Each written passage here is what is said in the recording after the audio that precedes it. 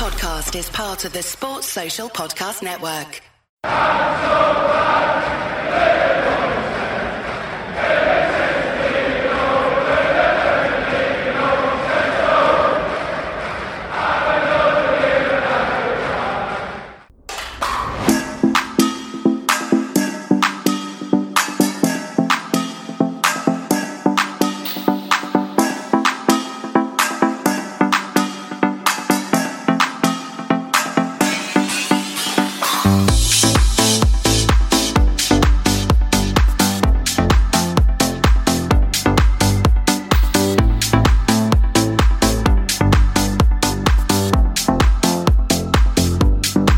Hello, good evening and welcome to the Fatback 4. This is Gav and with me I have Shawnee, Keith and Emma. This show is brought to you by Bobby's Wish to Walk, and Bobby is €4,800 short of his target of €150,000. See, I done my work tonight and I checked how short he is. So, before we go into any football and slaughtering Liverpool Football Club for the next 60 to 90 minutes, link is in the description if you would like to donate to Bobby. If not, take that link, send it around to friends, family, and become part of getting him over that target of 150k.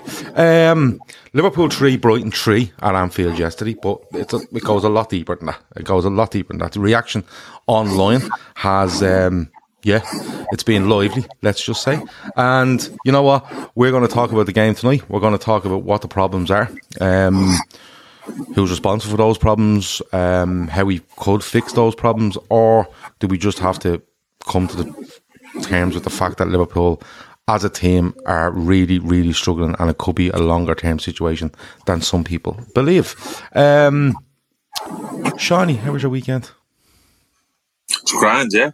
Yeah, wasn't bad. I told you at the start of the season I wasn't going to kind of football dictate me out, and I'll be honest with you, I can safely say it doesn't really. Honestly, obviously I'm annoyed over it, but I don't really I don't subscribe to the bullshit anymore. Really, I watched nearly every game after hours yesterday, which I wouldn't do if when we don't win. You know what I mean? So I watched games from other leagues. I watched the 5:30 game yesterday. I watched PSG. I watched the games today. So I don't really, I'm not as entranced as I have been. And to be honest with you, Liverpool have kind of helped that as well this year with the start of the season that we've had. Did you do anything nice? No, I didn't do anything at all, actually. I'm away next weekend, so I'm just pumping the brakes on it for a while. So yeah, taking it easy. Few games of pro clubs last night, bit of shouting at Gav, bit of laughing at Gav, bit of both. It's genuinely the highlight of my week. And now I've started Ultimate Team where I just continuously ask Shawnee questions, the most ridiculous, stupid question, and Shawnee's on the other end of the headset. Like, he's just going, this fucking idiot again. But listen, he's been very patient, and I'd like to thank Shawnee publicly for that before we move on. My weekend wasn't helped with the game yesterday, I'm going to be honest, but I did make chocolate orange brownies today. Orange chocolate brownies, was that right? Yeah. And I made a nice Sunday dinner other than that. And then I bought some Guinness because that's what it's got to at this stage. Keith, you're coming down with something, are you poorly? I am a bit.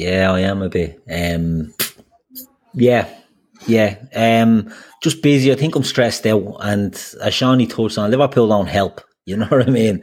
They don't fucking help you. I was out, yes, I was actually doing a football coaching course, and I missed the start of the game, and we had a group, and Shawnee, I asked, how's the game going? Shawnee was like, this is a load of bollocks, and he said it was muck. I got in just as Bobby scored the first, and I'm like, geez, it doesn't look that bad. I watched it back.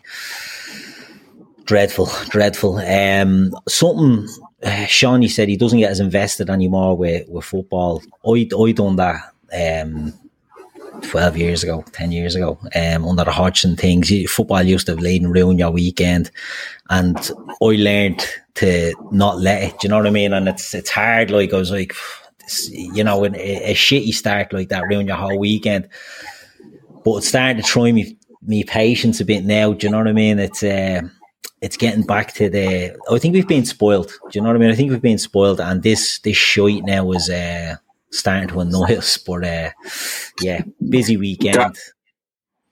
what Kieran Doyle said there, Gav, like nails it for me. Like that, and that's sort of what it is. And to be honest with you, I think it's something you'll touch on in the show. I think some of the players last year just took it out of me in terms of football. Yeah. Obviously we won a couple of trophies or whatever, but just kind of felt a little bit flat after. And I wanted a break for football. And now, I remember we talked about wanting a break for football, and it's back. And I can't wait for the World Cup, to be honest. I really fucking can't. And I never thought I'd be saying that. I genuinely can't wait for the World Cup. Yeah. Nay has made a comment here, and I don't think it's going to happen for you, bro. He says, or sister, I'm not too sure if that's a man or woman. He says, Shawnee, tell me everything will be okay. Strap yourselves in. It's not going to be okay if you want Shawnee to do that for you. Emma, you were smashing the fucking tops of bottles off your desk and everything before. I forgot my bottle opener, so I just said I'd smash it off my desk. Right. Yeah. Was that frustration from yesterday, or how was your weekend? I'm the exact opposite to Shawnee, and I've tried several times, like Keith has, to maybe emotionally check out from football, but I'm a bit of a fucking weirdo. I refuse to drink out my Liverpool cups and everything when they lose. I have a bad result. I'm just like, I'm not talking to you. I'm not even drinking out of your fucking cup. But look, it's I'm not nice to be around after a bad result. And I thought, I got up this morning and I thought we had a match this morning, and I thought we'd get a good result today, and we got fucking handed our arse 5-0. So that didn't make things any better. So cracking weekend with the sound of it. Few drinks, and we got the NFL taken off us. So I don't know if this can get any fucking worse. Yeah, our planned watch along for the NFL won't be happening tonight because of issues, but we'll sort that out. Look, Jesus, if Emma has a cat, someone go in and rescue that cat quickly. But lads, look, my dog is called Bobby, so he's safe enough. All right, that's fair. But look, usually we go in depth on every single incident in this game yesterday, but in fairness, the lads, Kev and Chris, who do the post-match shows, had to come on and do that yesterday in a 3-3 draw. They've done a brilliant job of it. There was some people in the chat that overstepped the mark, and I think that's fair to say. But Kev and Chris took it well, gave their opinion, done a good show, and we move on. So, and I want to thank them for that, because some of it was bang out of order. And if you think that this is the channel where you come on and do that sort of thing, it's not. It simply isn't, and it never will be. But we have to talk about the game, and I'm going to tell people straight off the bat. We're going to talk about this game. We're going to talk about incidents in the game, overall, how Liverpool performed, players, and then we're going to look at the wider scale of what's going on with this person or that person or the team as a whole, and what the fixes could be. All right. Now that might lead to it being heated, but rest assured, the four of us will argue over this, and afterwards we forget about it. That's the way we are. We're mates talking about football. But Shawnee, I'm going to come back to you, because it's a 3-3 draw against Brighton. And I think Liverpool absolutely stole a point there yesterday. Because I've been fucking waffling on for the last week on shows at 11 o'clock in the morning saying this is a good game for us. You know, we've had rests. The players that needed minutes in the international break because they're coming back got them. We have a big centre half back in training. I was giving her all that, and I really believed it. The Liverpool after that break, refresh or reset. And they came out, Shawnee, and they showed us again yesterday that this just looks like it's stuck in neutral. And it doesn't ever look like getting over. Yeah. I put up a tweet yesterday. I kind of had a look at it, because I try to refrain from going over the top and being reactionary after games on Twitter and stuff like that. And I don't think I do be. I think I just kind of think, all right, what do I think in that sense? And then normally the next day it kind of clears up. And I had a look there today. I just flicked through, because I've had kind of the same issue watching Liverpool every game this season, and even towards the back end of the last season. I'm sitting there watching the game with Brother Alan yesterday thinking, was so easy to play against. Was so easy to play against teams that create loads of chances against us, and it just seems to be a ding dong all the time. A ding dong all the time. And if we're not, like, we bat that Bournemouth, which is an anomaly at this stage, and we get battered by Napoli. But I'm looking at, like, I have it here on my phone, just Fulham 2-2, Palace 1-1, Newcastle 2-1, Everton 0-0, Ajax 2-1. Like, we could have easily lost all of them games. All of it. Yeah. But as a ding dong, And on the same hand, we could have easily won them all. And it's just like, for me, the first red flag was the Fulham game, and they ran all over us. And you can say to yourself, all right, you come away from the first game of the season, it's a 12:30 opening game away to a newly promoted side at home. They might be energetic, but we're just flat as fuck. Same as Palace. Just the team looks spent, Gav. They look spent, in my opinion. And we kind of maybe, I think that the couple of windows of not doing anything has finally caught up on us in a way where it's just, there's no legs in the middle. And from what I can see, that's the real cause of the problems. And it's affecting us at both ends of the pitch, where the forwards now, they need to take all their chances, and defences just seems to be constantly under pressure. Like, they look like they were going to score every attack yesterday. And I'm not going to sit here and I'm not going to single out individual players, because it's a terminal problem within the 11 now. I don't think you could. There's one player who's particularly worse than the rest. Like, all it is all the big hitters are letting us down. And I just think the lack of investment in key areas has really killed us now, because if you look now at the guts of that team, it's Alisson, Van Dijk, Matip, Trent, Robbo, Fabinho, Hendo, and one other playing the left side, which has always kind of chopped and changed. Whether it was Thiago, Keita, Chamberlain, you've Salah, we're trying to mismatch the things now. Bobby's back in the team.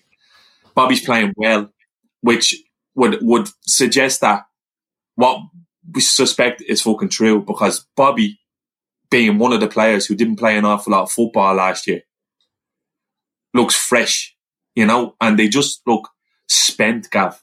And I think both the midfield and the defence are overcompensating for a midfield that's just not able to do the job anymore. And what I mean by that is, like, I'm sure the lads would agree, and this isn't going to be a fucking non-dog show, and it's not going to be a show where I come on screaming the gaff down, because that's not what we do here. I'm not going to come here screaming the gaff down, pointing fingers. Like, you just need to look at. I'm going. I thought it was going to have. You need to look at. You need to look at what the team is built on, and for so many years, like, fans, and when I say fans, I mean fucking ages on Twitter, had issues with the fact that Liverpool's midfield was based on functionality. And it was. And you know what? That was our engine room. That's what meant. That was the fucking bedrock. The brilliant attack and the solid defence was built on, was that those functionalities in the midfield. And they just can't do it anymore. There's nothing left in the tank. And I'm not going to single out players, but because it's unfair. They've literally given everything. And I think they needed help from within the club, or a coach to realise, say, do you know what? They fucking need reinforcements in there. And you have Hendo, who's just can't run anymore. Fabinho, who looks the exact same, looks like he's in treacle. Fabinho looks very confused for me. It's not even that, and Gav, it's bleeding throughout the team, because, like, you can skip over all the goals. In every football, you can nearly attribute a goal to an unforced error, someone from someone somewhere. Look at Fabinho. Look at Van Dijk for the third goal yesterday. It's panic. We've never seen that by him. They just look fucked, Gav. We look spent. And I looked at fucking City today, and they'd probably nearly a brand new back four in there, chopping and changing. They're bringing Mahrez off the bench. You look back to, they'd Fernandinho, who left. They had Rodri at the club 2 years before he went ready to just step in. We've gotten the succession planning right in other areas of the pitch. I think the midfield has failed. And I think what we're seeing now is it's actually the most important area to this football team. I think it's the most important area at top level football, to be honest with you. They say the game is won in both boxes, but what happens in the middle of the field determines how well they are able to operate defensively and offensively. And I think that's just what killed us. And you know what? I'm not going to sit here digging out Henderson to the little fucking to the cunts in the bleachers who hate him and have hated him for a long time. Do you know what? You might finally be right. After 6 or 7 years of bashing him, you might finally be right around, fella, because he looks bollocks. Fabinho, very much the same. And Fabinho's normally slow to return. You know what? I'm ranting on here, but it's just... You on, bro. It's kind of what I look at. And I don't think it's hyperbole. And to be honest with you, Gab, I don't think a fucking 100 million Jude Bellingham would have made a difference anyway. And I'm being deadly serious. I think what would have had to happen was you win the Champions League. You don't just do Sepp van den Berg and Harvey Elliott. You bring someone else in. The counter argument is we go and win the league the next year. Yeah, but top teams can operate like that. These players had that in their legs at that stage. They say the lifespan. Emma, you're a coach, all right? You watch all sports. You look even to like Vince Lombardi and Bill Belichick's philosophies. They know sport is cyclical, no more than football. Any top team has 3 or 4 years at the top without rejuvenating the spine. I don't think we've done enough to rejuvenate the spine. You can account the blame at so many different fucking people. The owners, certain players. Right now, I'm going to blame the only person who's capable of changing this. And it's Jurgen Klopp. That's that. I think at the moment, it comes down to Jurgen Klopp. I think after the Napoli game, he talks about Liverpool having to reinvent ourselves. We've played the same system every game since. And we've had the same results. So, look, I think this isn't just a flash in the pan. I don't think good players become shy players overnight, but I think good players can become tired players. Not overnight, but over time. And I think that's finally what we're seeing. And you know what? If you end up out of the Champions League this season, it'll be a fucking disaster. Because literally everything the club have worked so hard for in seasons gone by will be out the window. Because then again, you'll have to be throwing money at big players to come in and get them to come. So I just think people are putting it down to loyalty. I just think bad planning in the midfield is literally has us where we are now. And people can talk about XG and this, that and the other and bounce the ball going the other way. We just haven't been good enough. And the reasons being was spent. There's been underinvestment in a key area of the football team. And players who have been so fucking good for us time and time again, literally are physically incapable of going to the well again. It's not an application thing. They're just physically unable. Well, let's look at this midfield, right? Because when I look at this midfield, I agree with you. I think there's a couple of things. I think if you do things right in the summer, and we all thought we'd do one, if not two in the summer in midfield, right? Simply because we thought that Oxlade-Chamberlain would leave. And not Keita at the time, but there's been more rumour around Keita recently. But if you bring two in, it allows you to adjust Henderson's role, and it allows you to adjust for what Milner's role would be, which should be extremely bit part, right? Now, the only excuse I would throw at the midfield thing is that Oxlade-Chamberlain gets themselves a longish term injury. That kind of snookers them a little bit. I'm absolutely fine with that. And I've said it on numerous occasions, right? Jones, injured, hasn't been seen. Elliott is young, that's fine.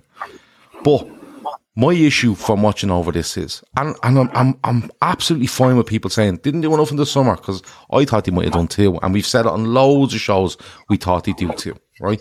But I'm of the type that they didn't do it, you get on with it, right? Now, my issue in midfield over this season is if legs are gone a little bit, if players are, if they're trying to tweak something, what they're doing in the system or whatever it might be, or the way we approach things, you must adjust to that. And we haven't adjusted. So if we're adjusting in, like we seem to be not moving as much, but still trying to play the same game, like just drop back 10 or 15 yards if you have the front men to hold people. And we don't seem to do that. We seem to half press and get played around, and then we're in serious fucking trouble. And yes, you can look at Trent, and I know you don't want to personally call out people, but you could genuinely look at Trent. Gomez this season, I don't think Matip was great yesterday. Van Dijk, Robertson, you know, you could all look at them in certain parts and say to yourselves, this isn't working. And the reason it might be working is, are we pressing from the front properly? Is midfield, and it just seems a mixture of things where, yes, they got snookered a bit on the Oxlade-Chamberlain thing, and people would say, oh, just write them off and buy another player. It's not how they work. Stop saying it, because it's not how they work. Whether you think it's right or whether you think it's wrong, it's not how they work, right? And my biggest thing is probably just going, lads, we're not pressing here. We're not closing off avenues. We're not squeezing people. So if you're not going to squeeze and you're going to let them play, you need to drop back and help yourself. And then look to play from there. Become a little bit counter-attacking for a while if you're trying to tweak things or whatever. But it just seems to be, and I've heard this word being used loads, arrogance. But it seems to be, I wouldn't say arrogance, but I think they feel like they expect themselves to go out and go, we're at 90% of what we usually do. But that'll be fine. We'll do what we want, and that'll be fine, and we go and play it, and it's clearly not working. Keith, you know, there's loads of issues going through, and I think they knock onto each other. Like, I think forwards, you know, midfield knocks onto defence. I think the keeper's been fucking brilliant, and we're 4-0 down there yesterday, only for Alisson Becker. It's simple as that. But, like, where do you sit on the issues we have? What's the fix?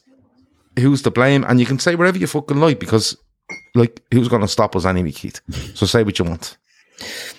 Look, Shawnee sort of covered nearly everything there, what he said, and he's spot on. The midfield, our midfield was never going to be like Man City's midfield, where you've got Kevin De Bruyne, you've got Bernardo Silva, David Silva, all these type of players. It was a functional midfield. It made everything work, and it reminded me of Alex Ferguson's best ever team was the 07 to 09 Man United team with Ronaldo, Tevez, Berbatov, Rooney, with the back four with Evra, fucking Vidic, the other lot, right? The other Shower, Ferdinand and all that. And then midfield was made up of fucking Anderson and Fabio and, you know, Park Ji-sung and Darren Fletcher and all these absolute 7 out of 10s.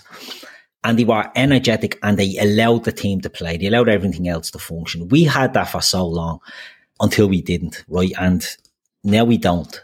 And where we're looking at now is we're looking at a midfield it's too slow. Doesn't have enough energy, and the players in there are, you know, maybe some of them are at the end of the road. Alex Oxlade-Chamberlain, I disagree. I think we should probably just cut our losses on him and nearly wrote him off and brought in a replacement for him this summer. I just don't know how we're going to fix this, because what's starting to annoy me now is I don't want Jude Bellingham now. I think it's too much money for one player that doesn't fix our problem. Yeah, it feels a bit like Jude Bellingham, if you're flying, is a brilliant enforced. You're bringing on the squad, but at the moment now you're saying you probably need 2 or 3. You can't just go on one. But if we don't buy Jude Bellingham now, it looks like a failure. Do you know what I mean? And we're nearly in a bleeding position now where it's Jude Bellingham or it's look, we know that the fans can be psychos, and the ones that are cheering for Jordan Henderson's demise will be the ones shouting if we don't get Jude Bellingham. But I'd rather see us invest in that midfield. Brighton, I've said it before, Brighton are one of the best teams in the Premier League. They're not going to win any titles or any trophies, but they play a great system. And their midfield players, Caicedo, McAllister, they're quality. I'd rather see us bringing in players of that calibre than 100 million or 120 million on Jude Bellingham. I just think we need too much work on this now. We've gotten to a situation where what a team that, as you said, was built on pressing, was built on functionality and everybody working hard. You know, it's constant, non-stop. And over the years, Klopp has constantly tweaked that. You know what I mean? It was heavy metal football. That's gegenpressing. It slowed down a bit. We got a bit more controlled. We were always playing good football. We were always evolving. And now it just looks like, where do we go? Because it's easy to blame the midfield. I thought Thiago was awful yesterday. Not just, you know, I won't lash Henderson and Fabinho, who were also dreadful, and say Thiago was good. He wasn't. And if Thiago can't do it, you're like, what's going on here? Do you know what I mean? Like, if he's not doing it, we pin too much on Thiago being a saviour for our midfield, and it's not going to happen. He's 31. He's a player that needs help, and we don't have that. We said this years ago on this show that we're a couple of windows behind. I think it's coming back on us now, because you don't need to sign an £80 million midfielder. We've never signed that type of player, but we've always prided ourselves and boasted somewhat on our recruitment being brilliant and being ahead of the game and being ahead of the curve. Well, this isn't. This isn't ahead of the game and ahead of the curve. We're playing the same shite system week in, week out. As Shawnee touched on, as you've touched on, teams are just going through us now. You don't need to reinvent the wheel. The Brighton manager, first game yesterday, had us sussed. Do you know what I mean? They don't need to reinvent the wheel to beat Liverpool now. And that's the worst part about it. We play Arsenal next, we play Man City after that, we play Rangers. Not really worried about Rangers, but could come back and haunt me. But, you know, Arsenal are a good team in form now. They're going to be looking at that. And Mikel Arteta has a plan already, right? This is what we're going to do. And I'll tell you, we mightn't want to single out players, but I'm going to single out Trent here because we've been hard on Trent before in the past. And while we've sang his praises for so many years, I think the young fella is just so fucking tired. Do you know what I mean? I think he's wrecked, he's mentally tired, he's physically tired. He's not getting the protection he used to get at Liverpool when Henderson was Henderson and he covered all the work there. He doesn't get that anymore. But in a week where he's been publicly humiliated by Gareth fucking Southgate, I didn't expect, I was absolutely adamant about yesterday that I'm going to see a performance from Trent. I'm going to see him stepping up and saying, right, fuck this, enough is enough. I'm going to show what I'm made of. And it didn't. Do you know what I mean? It didn't. And it's not his fault that, look, as I say, you're tired, you're mentally and physically tired. But there's too much talk coming out of this Liverpool team and not enough fucking action. Do you know what I mean? Like Mo Salah was doing it last season, talking about revenge and this, and never done it. It just looks like the edge is gone in these players. We brought in, so we're playing 4-3-3, the exact same system we played 5 years ago. We're playing the exact same fucking shit now. We spoke in the summer, change of formation, key. Definitely going to be a change of system here. It's going to be something a bit more different. It hasn't been. Nothing different. We brought in a centre forward who was different to every centre forward we've had under Klopp. Definitely a change in system here. We're definitely going to do something, nothing different. I don't know what we're going to do unless it's a case of all the big boys. Shawnee touched on it. You know, Van Dijk, Matip, Fabinho, Henderson, Thiago, Milner, Mo, all saying, this is not what we're about. This is not good enough. Robertson, Trent, we're not good enough. This isn't what we are. And just switch it on themselves. But it's not that easy. It's not easy to just switch on being absolute garbage and then all of a sudden being brilliant again. Shawnee said it, the 9-0 against Bournemouth's an anomaly now. It's an anomaly because we're not battering anyone. Yeah, we don't look like we have it in us. We have too many players that are top players, that are their main men, that are not at that level. That sorry, Shawnee, I want to ask. Saying rubbish about fucking Linders writing a book and all. Give her the rest, will you? Stop it. It's nothing got to do. This is the fork in the road that has been coming because we haven't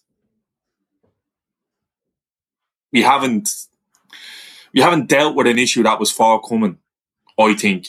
And I think it's as simple as that. You can go on about, like, we should have just fucking released Ox. And we should have just showcased it. We should have done it. Because you know why? Teams who want to win, owners who want to win, would have done that. Win. Again, we talked about this. I got lashed in August for turning around going, I don't know whether Nunes is the type of player who's going to work at Liverpool. I got lashed out of it. And I got lashed out for then asking, well, do FSG want to win? What's Klopp's objective? Is Klopp under pressure if he doesn't win the Premier League to finish in the top 4? No. You know what I mean? So I think that's where it comes into, and that's the frustrating part for fans, because I don't think it never means as much that FSG are not bad owners. Do not get me wrong. I'm not going to start banging on them. You just need to realise, be a little bit rational and think their want to win, it's not like ours. You know, our desire to win far outweighs everything else. They look at football differently, and you can't turn around and go, well, literally, football is business these days. I think what's happened is we're just fucking in the middle of a shitstorm, and the problems that were forthcoming have literally all come to the fore. The few injuries we had at the start of the season haven't helped, but we have everyone back. And it's just seeped through the whole team now, lack of confidence. So talking shy about Linder's booking on, that's that's stupidity. Look, I'm not like that's stupid. If you think that you're so easily led, if you're talking about Linder's book, right, you're actually demeaning every other fucking analyst in the Premier League and across Europe. If you think that Pep Linders can write a book and all them fellas reading and going, oh, now I know what Liverpool are doing, will you fucking stop? All these people are paid massive money as analysts, opposition analysts, whatever it might be, to work out. The thing was, everyone knew what Liverpool done, but they couldn't stop them. And the reason they couldn't stop them was Liverpool done it so well. They were on top of it, they ate it alive, and then they spat you out. And that's what he done for a couple of years. And people go, oh, there's only one Premier League. They're up against a fucking sovereign country, right? That's the leveller. Always is the leveller. They're up against a big bag of cheats, right?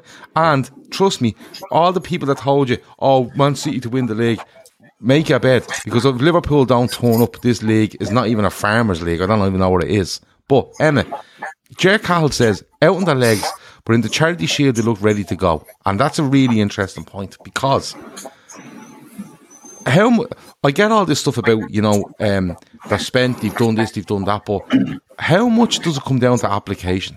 Because for me, and honestly, Emma, I'm looking at this going, I think it's a mix of application, and I think it's a mix of not reacting to, if you're trying to tweak something and try something new, and you're just being caught in between a rock and a hard place.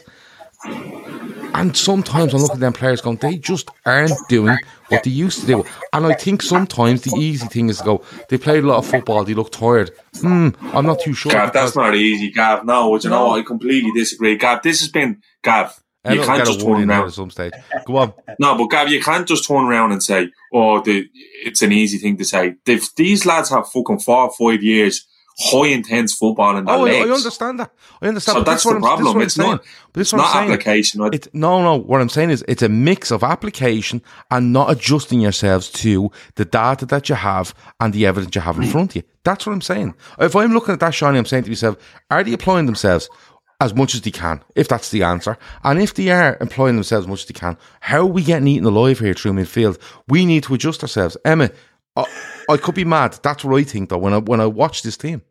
Well, just to pick up on what Bodie, they could be trying to apply themselves, but because they're absolutely bollocks, this is why it comes across as they don't. At the start, I was kind of thinking to myself at the start of the season, and just on Jer's thing there, when we played the Charity Shield, I thought we're going to absolutely waltz this league. So I was confused then, like Shawnee said about the Fulham game, that you kind of think it's maybe just a promotional bounce and should we be back? And then it kind of continues on to the next game and then the next game. And then I'm thinking to myself, Klopp has changed, even though we've played the same formation, he's changed something nearly every single year. But just this year just seems like it's a continuation of last season. And we've not really kind of changed anything. And that's to do with investment, it's to do with players coming in, etc., etc. But what's happening is there's no intensity.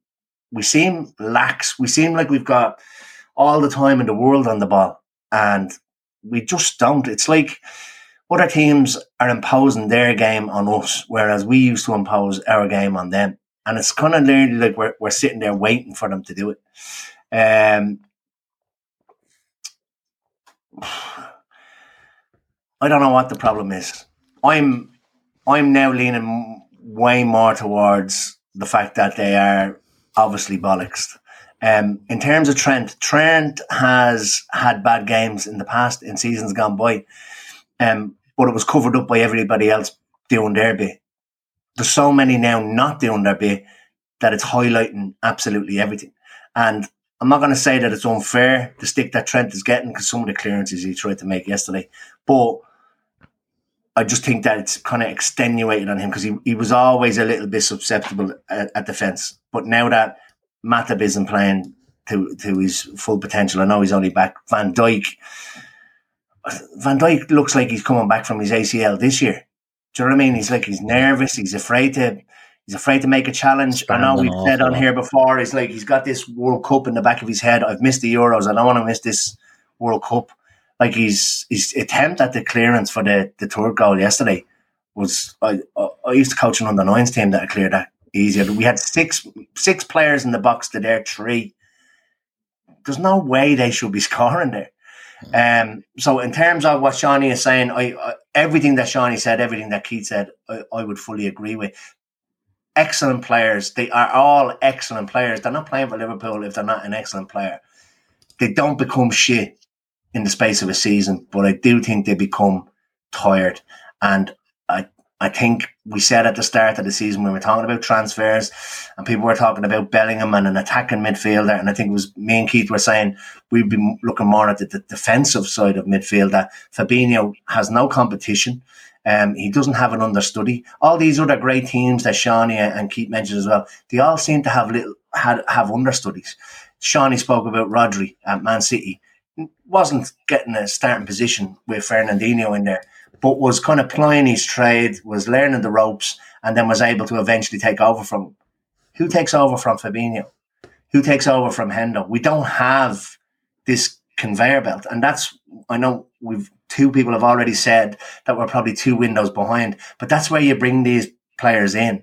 And they sit there, they learn the ropes, like the young fellas used to do years ago. They clean the professionals' boots, they learn from them, and then they're there to take over from them. But we have nobody that's there to take. We've only brought in Calvin Ramsey this summer to try and compete with Trent, and he's already injured. Okay, growing pains or whatever, and hopefully he's back now.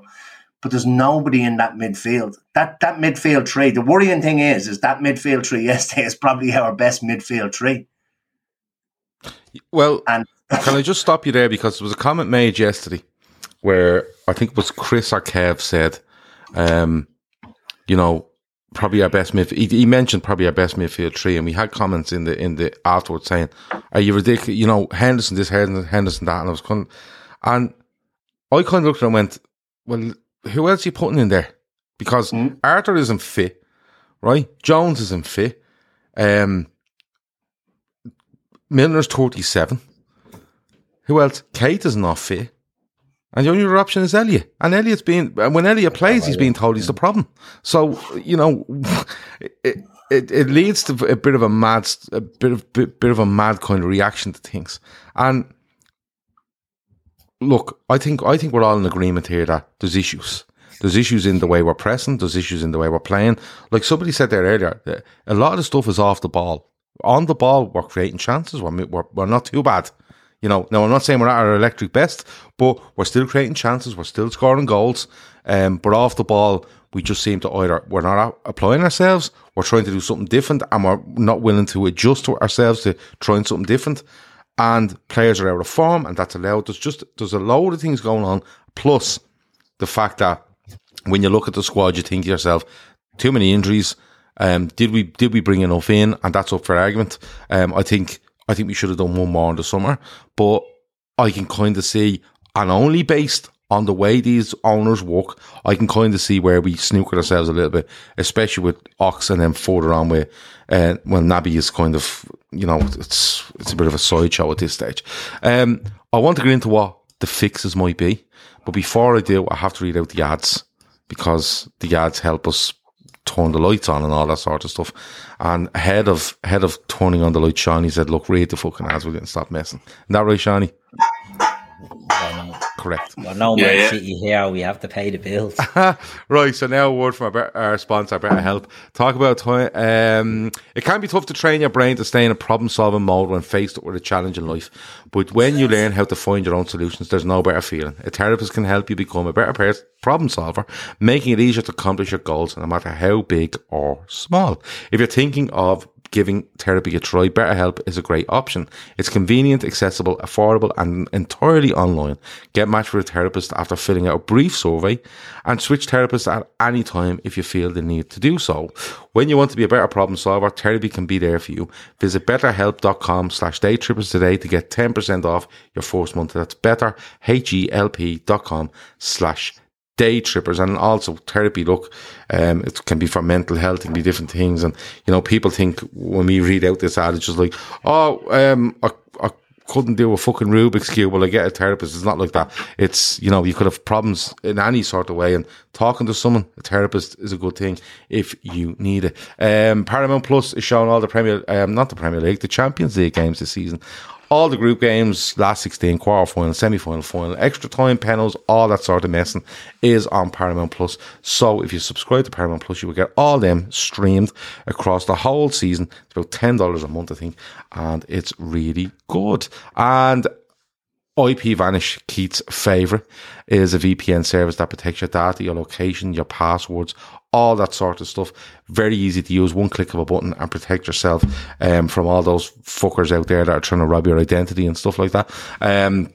Use it on your phone, your tablet, your laptop, your PC, your Fire Stick if you're streaming media, all that sort of thing. Rated 4.6 out of 5 on Trustpilot, and right now you can get it for about 30, I think it's 38. I keep saying 38, but it's 34 in my head, but it's about $38. So if you want to go and you need a VPN, use IPVanish.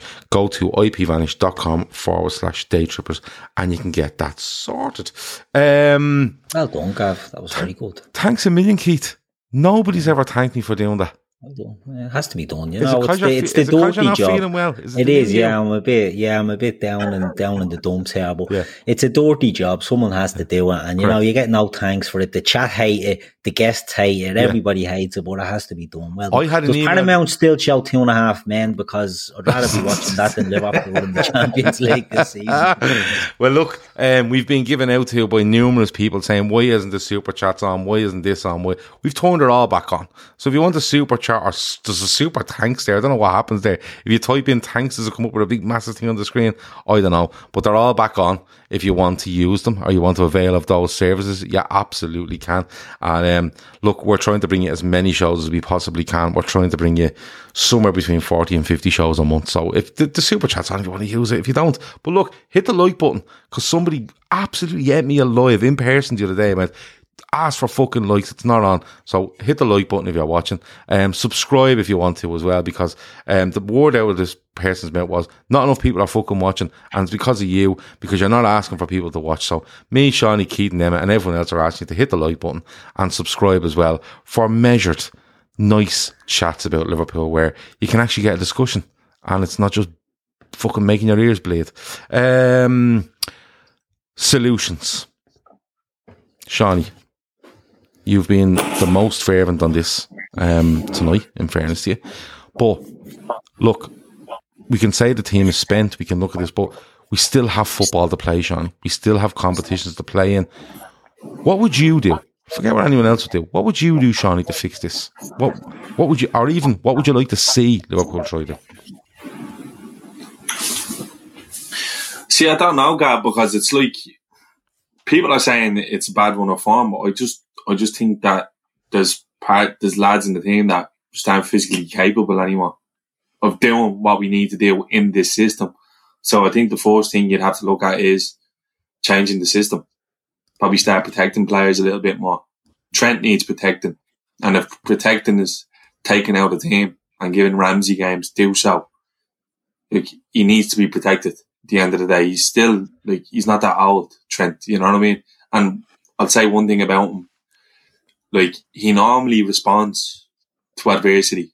He normally comes, like, that time around the Euros when he looked like he's going to be getting left out of the squad, he was just fucking, he started cleaning it up. And I expected the same, really. But he's never looked lower of confidence for me. I think it's going to come down to Klopp. And it's no use seeing it on Wednesday, because we should fucking beat Rangers with any amount, with any setup. Honestly, we should. I'd like, when's the game? Next Sunday? We play Rangers Tuesday, Arsenal Sunday, Rangers Wednesday. Sunday what time? I think we're 4:00 on Sunday against Arsenal. I'd love to go on to my phone at 3. One of the lads will check. I'd love to go on to my phone at 3:00 next Sunday and go, oh, John Barnes is playing. No, that's different. He's Spearing is playing. Yeah. No, you've said this before. Yeah, you've said this before. That's different. What are we playing? What are we doing here? That's what I want to see. Something different. This 4-3-3, what we're playing now, doesn't excite me. I don't want to watch team run all over us for 90 minutes and for us to fucking play keystone cops to the back and try to take our chances up the other end. No thanks. I don't want rock and roll fucking football. This shite the Klopp comes out about. Klopp never actually said that, you know that? Sorry about that. But I don't want that rock and roll football. I want control. Do you know what annoyed me most yesterday watching that game? 3-2, I still didn't feel like we were going to win. No, either did I. Do you know when the last time I said I thought that was? Rodgers. Or the 4 season of Klopp where it was mental. Even then, you were enjoying that then because this was new. It was different. See, that's what I mean. Crack. Yeah, it was a bit of crack. I want different. I want to look at the team and go, what's going on here? What sort of setup are we playing here? Get them fucking guessing again. We're too easy to play against. Yeah. We don't even put challenges in. We're not dirty enough. Teams just run off us. They bully us. Trossard laughing at us yesterday. One thing Klopp has said and has always said is, I want us to be the most difficult team in the world to play against. Yes. That couldn't be further from the fucking truth at the moment. We get run all over, we get bullied, and we give up chances to Hoyle. Thank God we fucking Alisson in there. Because otherwise you would have been fucked. Honestly, we are 4-0 down. It's simple as honestly, that. I want to look at the game next Sunday, 3:00, check the live score. What shape are we playing here? Something different. Not the same shite. Because we're going to get the same results. And I tell you what, I swear on me life, if we show up next week with the same setup, we will get fucking mauled by Arsenal. Because they're like Jack Russells with 2 Mickeys at the moment. They'll run all over us. Martinelli and the other fella out wide, Saka, will absolutely tear us to shreds. We need to do something different. And I'm not talking about this fucking drastic thing. Like this big drastic. Just, not. It doesn't even have to be a personnel thing. Just, what are we doing here? This is a different setup.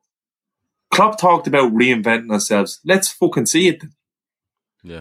He talked about this after Napoli, which is, I didn't even watch the game. I haven't even seen the highlights of that game. I don't even know what the goals are like. I didn't see a second of that game. And I people saying it's the worst we've ever played under Klopp. And you hear that, you see the reaction and the knee-jerk. But then for Klopp to actually reference it when he comes back from the international break would suggest it was fucking bad. But we got with the same. Do you know what? Any decent side we've played this year have fucking battered us. And if we go in to the next 2 league games with the same thing. And do you know what? Another thing I hate is the word crisis in football, because crisis is a word that should be implicated to real life matters. Like, I mean, a fucking war in the Middle East or a housing crisis. Crises don't happen in football teams. It's just, your team are a bit shite, mate. It's not a crisis. You know what I mean? It's this buzzword that's thrown up by the media. There's no such thing as crisis in football. Football's not important enough to be in crisis talk. We just need to do fucking something different. Honest to God. And that's what, I don't have the answers as if to say, what do we do? Because you know what? We can't turn around and buy 2 or 3 midfielders now because we missed that opportunity. We haven't done that. Yeah. So the only thing we need to do is look inside, look within for solutions, and that's going to come down to Klopp. That's going to be where Klopp earns his bread. That's going to be an awful lot. It's going to be an awful lot of very honest conversations, I think, Shawnee. But Gav, the thing is, I don't think it's a. I get what you're saying, but I don't. I don't even. Every one of those players is aware of what's going on. Van Dijk came out saying. On break, we need to do better. Yeah, but he come out after the Netherlands, the 2 games he had with the Netherlands, going, I'm putting my hand up. I'm way off where I should be. I'm not going to speak about anyone else. I'm going to talk about myself. I haven't been at the level, you know what I mean, that I expected myself. So they're fully aware of what's going on. I don't think there's some sort of arrogance with they just think they're going to show up. They know now they're in battles. Teams are coming and having a go. Teams aren't rolling over for us anymore. So, yeah, look, listen, that's all. I just want to, if I can guess what Liverpool are going to do, you can be fucking sure, like you said, Gav, that these analysts and managers who are on millions, who have big salaries, know exactly what we're going to do. Yeah, let's see something different. What did Klopp say after yesterday? This is a new brilliant manager. We had no idea how he was going to set up, and they surprised us. Let's see something different. Yeah. Going forward, let's see something different. Jake with a super chat says Darwin's sub was a piss take 2 minutes from the end. Why? I think because they equalised. He brought him on because he did speak beforehand, and I seen somebody else saying earlier, and I forgot to tag it, but he said like, why are the medical team picking our team now? They're not picking our team, but that's what they're there for. You know, if our medical team are out there and there's a fellow walking around with his leg hanging off, and the medical team are going, yeah, play him if you want. They're not a medical fucking team. You know, it's just ridiculous. But I think he just threw him on because we needed a goal. I don't think he really wanted to play him yesterday. And that's not, and I've seen people going, oh, not trusting an £80 million striker. Well, he's not an £80 million striker for a start, but it's not a case of that. He's come back. They've looked at him and went, I think he played twice for Uruguay. He did, didn't he? Iran and somebody else I think he played against. And maybe he was a bit short and maybe he had a niggle and he went, put him on the bench. You might get 20 minutes out of him. You need him. And he didn't think he needed him until that came up. But you see, this is the world we live in. You know, he doesn't start Darwin Núñez, I think, to try to protect him on an injury, maybe a niggle or whatever it might be. And people go, oh, he's not trusting the striker. But you fucking come on. If he didn't trust me, he wouldn't sign him. You know what I mean? Like it gets a bit ridiculous at times. Emma, you know, Shawnee speaks there about doing something different. But, you know, and listen, one of the happiest I've been in the last fucking couple of years because of COVID and everything was when Klopp signed the new deal, and I will not entertain anyone question whether Jurgen Klopp should be at the club or not. You know, always a time from to go, 7 years now. Do you think just history repeats itself every fucking 7 years? It's madness. But looking at it though, it's okay to question Klopp. And do you think he might have to look at it and say, you know what? If I'm trying to implement something here and it's not working, we might need to go back to what we were doing. If we don't have the legs, we need to adjust. We need to make them fullbacks come back 15 yards just for a couple of games to settle us. The decisions he makes is key, isn't it, over the next month or so, and particularly over the next 2 weeks, because 2 massive Premier League games and 2 games that will shape our future in the Champions League going forward as well. Yeah, big time. It's like Sean said after the Napoli big echo game, coming from someone as well. Just if anyone's here and they come through a speaker, let me know. Go on. He said after the Napoli game that we need to reinvent ourselves, and Sean is right. We've played exactly the same every single game since then. We've not actually tried to reinvent ourselves. So we're stuck with the players that we have. So the only thing that you can possibly do is change formation. But I don't know what formation you go to. Do you know what I mean? Matt made a massive shout at the start of the season, thinking that we might go 3 at the back. But you have to try something. I'm not suggesting, I saw Keith there shaking his head, I'm not suggesting 3 at the back. But you're right, Gav. Maybe it's a case that you need to say, listen, the fullbacks stay home. Do you go with the 4-2-3-1, like we were talking? Do you go 4-4-2? You need to do something. You need to, like I said, we got to a stage there not so long ago where we could pick the team week in, week out. And then we got to a place where we couldn't pick the team week in, week out. Every single team knows we're going to come out and we're going to play 4-3-3. Every single one of them. So it's they can prepare all week. Whereas, and like Shawnee said, Klopp didn't know what to expect from Brighton's new manager. That's what we need to have. We need to be able to play several different formations and have that kind of up your sleeve. What are they going to show up with this week? But he hasn't really got much time to change it with Rangers, just the Rangers game on Tuesday. But I think, I said it yesterday, if Konate is anyway match fit, I'd maybe take Van Dijk out of the team for that game. Depending on, I don't know whether Ramsey's going to be back. I'd maybe stick Gomez at right back. We should be able to stick the 23s out, or 21s, or whatever they're called now, and beat Rangers. But he needs to use, I think, the Rangers game to try something different. Because you can't, like Shawnee says, you can't rock up against Arsenal and play the way we've been playing, because they'll absolutely smash us. But yeah, the decisions he makes over the next while, everybody looked at it. I don't like saying it, and I very rarely will say it, but I think the league is gone, and it's unusual for me to say that. It is a scrap for top 4, but you need to be very, very careful that it doesn't become a scrap for top 6. We're already about 4 or 5 points behind the top 4. We don't need to be going any further behind them. So I think, and not necessarily a change of personnel, but maybe a change of shape. I think Nunes, if fit, I think he needs a run of 4 or 5 games. I think he 100% starts on Tuesday. Yeah. But I think he needs a run of games. He doesn't need to start a game and then get 20 minutes the next game. He just needs to throw him in and let him get used. Like everybody's saying, he's getting used to the system and he's getting used to how we play. Well, the best way to do that is to fucking play him. Like, do you know what I mean? So throw him in regardless of how he does, and basically throwing him in the deep end and seeing if he can sink or swim. And hopefully, I know that Klopp doesn't like throwing him in. He likes to gradually introduce them, but that's great when you're doing well. But I think throw him in and he starts regardless for the next 4 or 5 games. Keith, when we look at it, you see, I'm a bit wary of taking Trent out of the team, and I'll tell you why. If you leave him in there, you're running the risk of just fucking killing him. But if you take him out, you're running the risk of fueling a narrative, right? And I don't know what damage that does to the person himself, right? In midfield, we clearly aren't pressing like we used to. So we're going to, in my opinion, and we're going to have to adjust to that, and we're going to have to think of something different. I'd still leave Thiago and I'd leave Fabinho in there, but I will put somebody narrower in midfield, the likes of an Elliott or a Carvalho, and say, you know what, I'm sticking you in there in front of them too, right? And our wingers are going to have to do a bit more, but I'm going to make sure we've shitloads of pace up front. Shitloads of it. Nunes, Diaz, Salah, right?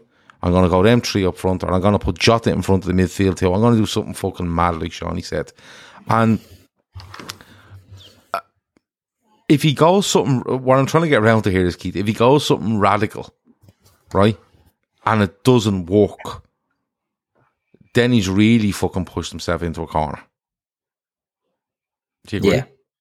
Yeah, and the reason I don't want to see Liverpool going to 3 at the back, and the reason I don't want to see Liverpool going to 3 at the back is it's not the way Klopp has ever played. It's not a system that he likes, and I think he's come out and said he dislikes 3 at the back.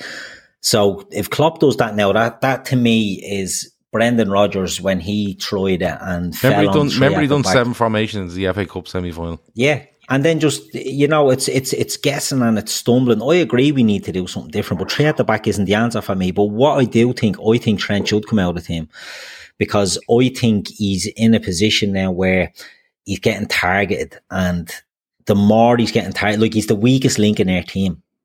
And that's a ridiculous thing to say. We all know it. Martinelli is going to play skin him now on next weekend, unless Trent ups his game. So I would take him out. Nothing really to do with, like, well, in fairness, fuck him. If he needs to come out, he needs to come out.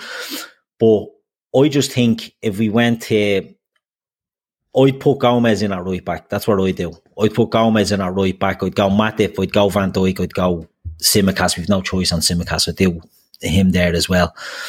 I think it has to be like a 4-2-3-1. And the reason I think it has to be that is just because of the players we have there. Shawnee said this weeks ago, and I didn't agree with him at the time, but I agree with him now. Don't tell him. I think he's on mute there. So we can't hear you. But Harvey Elliott, right? I think Harvey Elliott's a great player, right? And I think he's genuinely a cracking talent, but he cannot play the right side of that 3-man midfield the way we want it, because he's an attacking player. He's an attacking minded player. He can carry the ball. He can pass the ball. He's excellent at the attacking facets of the game, but not at the defensive side of it. And now isn't the time for him to be learning that. Do you know what I mean? It's not the time for a 19-year-old to be learning how to defend. So he cannot play for me on the right side of that. We don't have any players that can press him. Yeah, but I wouldn't be proposing starting him on a right. Oh, no, I know that. I know you're saying I just drop Salah and Diaz back a little bit, and I play another fella centrally.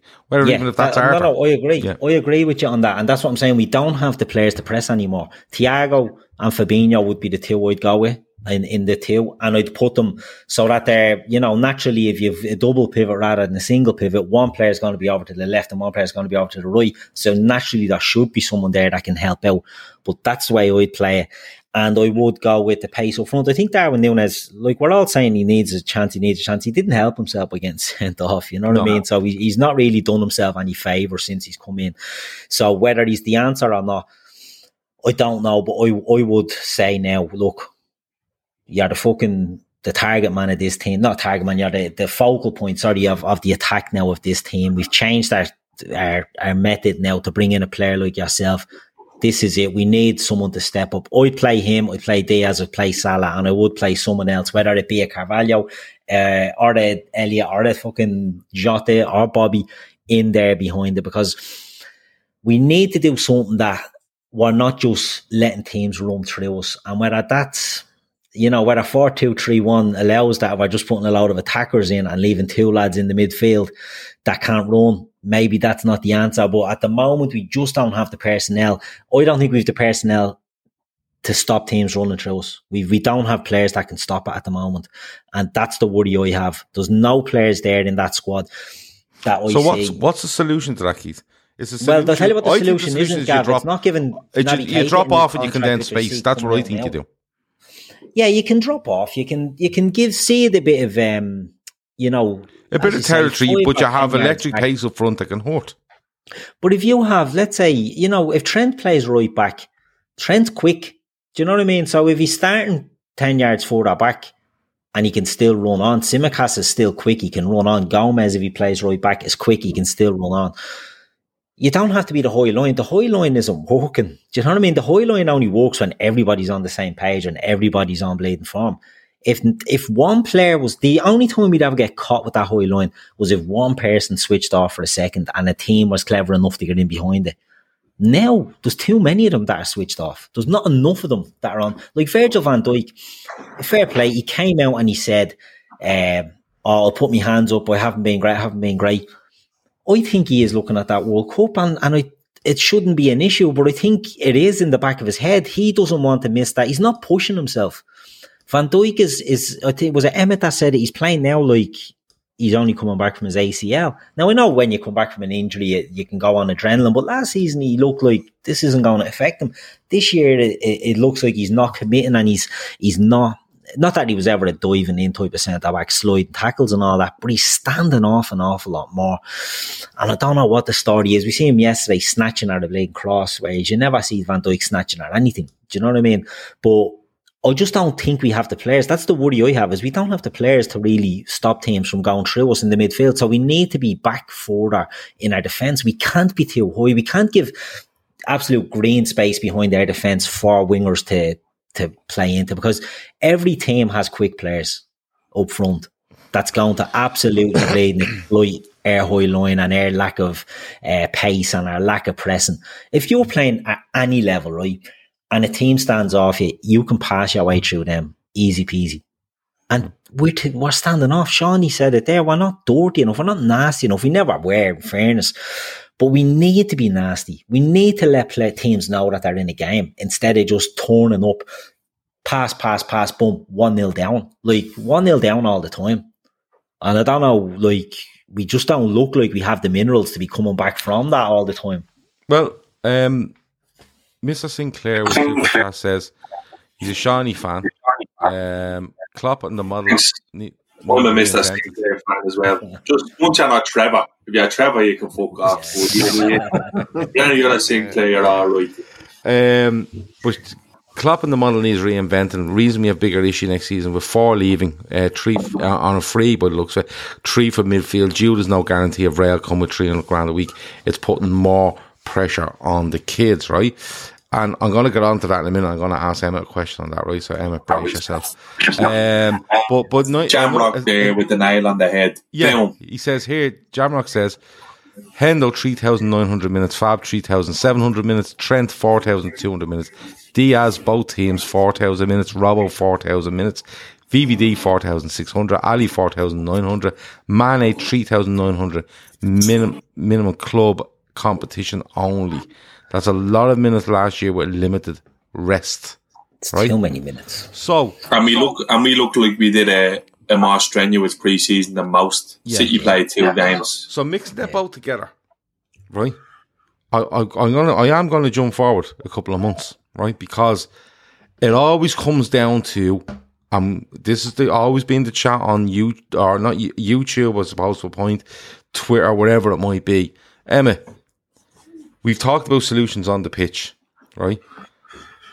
But are we at a stage when it comes to January where we don't give a fuck that it's January, right? All this is January. And I understand when it's in January, teams just want mad money for players because they have their own objectives to get to by the end of the season. But when you look at the amount of minutes those players have had, as Jamrock says, and when you look at the players that are potentially going to leave, most of them will next summer on freeze and stuff like that, and we might struggle with the likes of a Bellingham if mad money occurs, which it looks like it will. How key is January? And the reason I ask that is because if the club are looking at this and identifying, and I'm sure they probably have identified, going, we've made a couple of decisions here, Emma, and they're not working. And what we thought might happen is not working.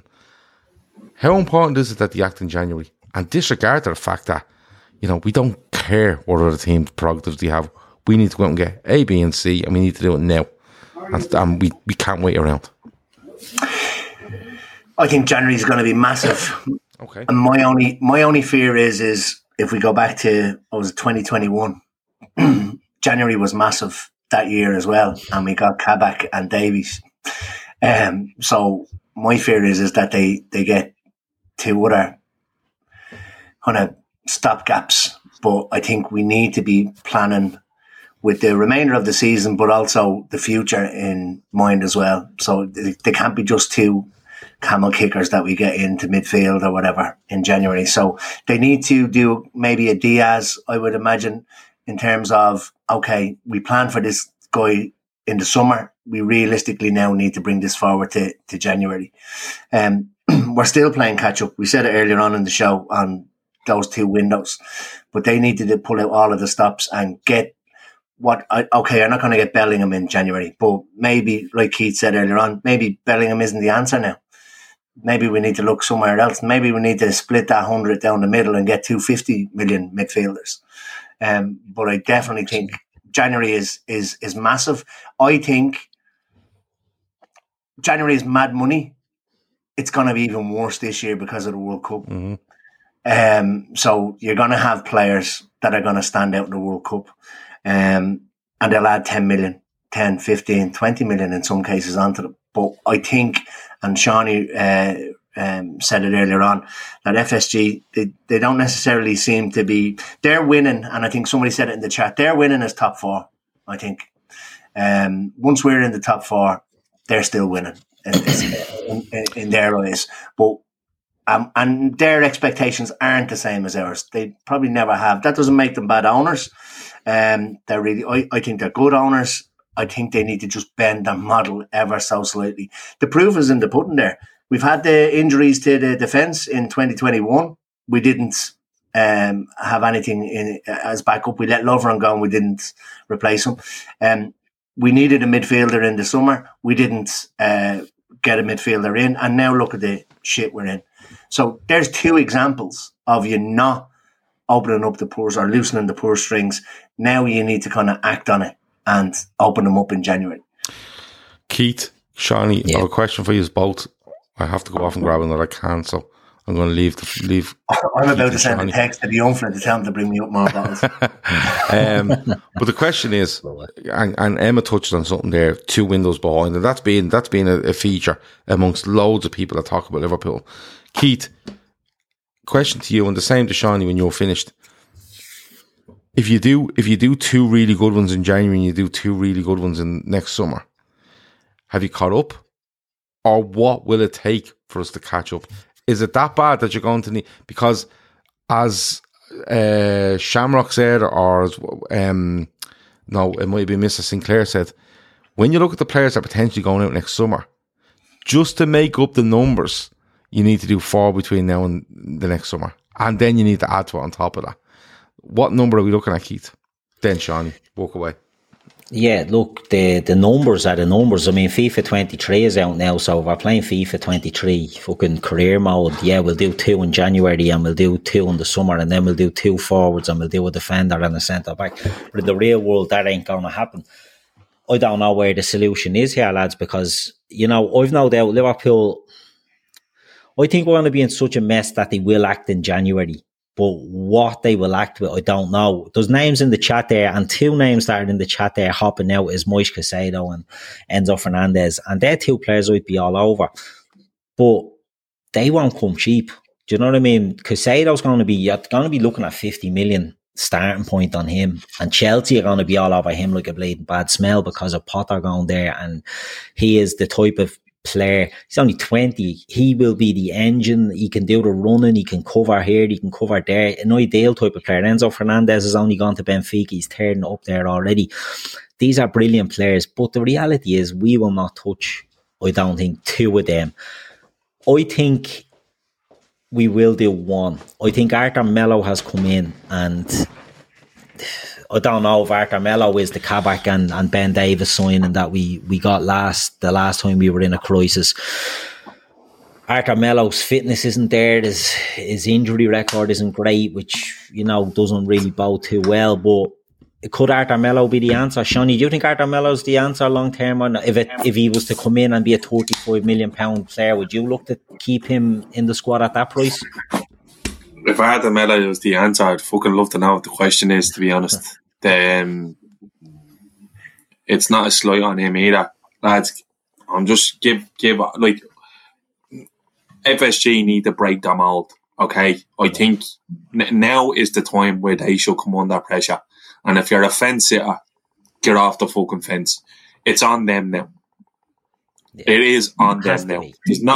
There's no other way to put it. Training ground, sustainability. No, hold on. Training ground, sustainability, everything else. That's grand. To give him out a big contract, that's grand. Now is the time. You have Klopp for what? Another 3 years? Show that you want him to win. Show us that it's important to you to win. Of course, they've seen the fucking the financial reward of winning and being winners again. They need now. It needs to be none of this fucking here, there, and anywhere. Do you know what'll kill me now? Everyone's going around saying 150 million for Bellingham. It's never going to be that much. It might not even be north of 100 million. All right? Now, you get Bellingham. I'm nearly sure he's going to be one of the best midfielders in the world for the next 10 years. I'm literally no doubt in my mind about it. The only thing is, if you told me we're going to get Bellingham and Hinomi, it's not going to be enough because we're windows behind. We won't do 2 in January. We won't even do 1 in January because you'll hear the name shy. You will. The right players. I don't get. I always subscribe to that because you believed it. But how can I believe it now then when we're told I think with you, Shawnee, when we told we made an 80 million bid for fucking Valverde after the window. No, I think Shawnee with you, and you've said this in private conversations. Not you may have said it on this show as well, but you were always a big fan of the way Liverpool looked at things, brought a player in, planned. You know, where as someone said earlier, ahead of the curve, and we done stuff, and we done it in the right way. Where you know we're very well run and a very clear kind of objective as to what we're doing. And I think where you've lost that, and probably rightly so, is where you're looking at it now, going, hold on, there's all these players injured over here, and there's all these players that fucking are too old over here, and where's that planning in between? And maybe it's a mix of maybe it's a mix of planning, Shawnee, and maybe it's a mix of not just turning the screw a little bit. Just turn that screw little bit when we need to. How, Gav, if there was not like... I'm not going off fucking hit pieces in The Athletic or Melissa Reddy or fucking Anfield Inside who was putting up quotes from here, there, and there. I'm not pulling this out of my hole. Klopp literally turned around and goes, we went for a player and he went somewhere else.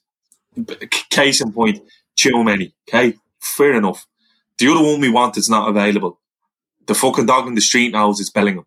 Alright? So how can you go for willing to put forward 50 million for Tchouaméni to not bringing anyone in at all? There's no... It doesn't make sense. You can't tell me the right player is not available. There's fucking loads of players who would approve us. I get that we're going to get the right player. I get that. I 100% get that. That's fine. They done it with Nunes, Darwin Nunes, an unknown quantity. They paid, that's a gamble. That's a huge gamble, Shawnee. They paid big fucking money for him. They paid big money as well for Luis Diaz. So you can't just turn around and tell me, no, we've too many and he went. So what are you going to do then? You're going to wait for someone. This Enzo Fernandez young player everyone's going on about. Haven't seen him. Never heard. He must be good. He must be good. Who's he playing with? Benfica. He's playing with Benfica. He must be good. For fucking Benfica. It looks like he's going. It looks like he's going to the World Cup with Argentina. So, like, he must be good. All right. Your man Nunes, I watched him. He's no good. He's no good. He's not good. He's not a good player. And he won't come. Nunes went to Wolves. He went to Wolves because he wouldn't have gone to Wolves if he was good. Somebody fucking good player, lads. He's not a good player. I'm sorry. He's just not. I'm looking around. Caicedo, I remember keep banging on about him. Not last year, the year previous. We did these shows where we were talking about these players who may or may not come on. Keep mentioning him. He's fucking brilliant. Basuma is brilliant as well. Basuma is a brilliant player. Your man Nunes, I'm not seeing it with him. I'm not seeing it with him at all. The 2 games I watched him yesterday. He was shy, and I watched him against West Ham, or against on his debut. He wasn't great either. Spurs. Look, they would have, if they wanted him, they would have got him. But the problem is, we need to look now. There's no more of this in the middle of the road, Shy. There's no more of this in the middle of the road, Shy. We're waiting for this, we're waiting for that. We can't afford to wait. Yeah, but and listen, that can be absolutely true. But I'll ask Emma, how much of this is on Klopp? Because at the end of the day, Klopp was asked outright during the summer about midfielders, and Shawnee's right. He spoke about players he went for and he went somewhere else. That's Jude many. He spoke about players that just aren't available at the moment. It's definitely Jude Bellingham, right? Because it's everywhere that Liverpool want Jude Bellingham, like everywhere. And I'm not even talking about 1 or 2 that you might trust in the media. It's fucking rampant, Emmett, right? But how much of it is on Klopp? Because Klopp then turns around and I don't want this to sound like I'm absolutely hammering on the fella, but he does turn around and says, I was wrong. We should have, I was wrong. We should have went for a midfielder. He brings in Arthur. I think that's a bit of a reaction. But how much was on Klopp to turn around and go and loosen his mind, I suppose, Emmett, to the idea of we need this and we need that and we need to do it now? So we've spoken on here, like Klopp tells lies.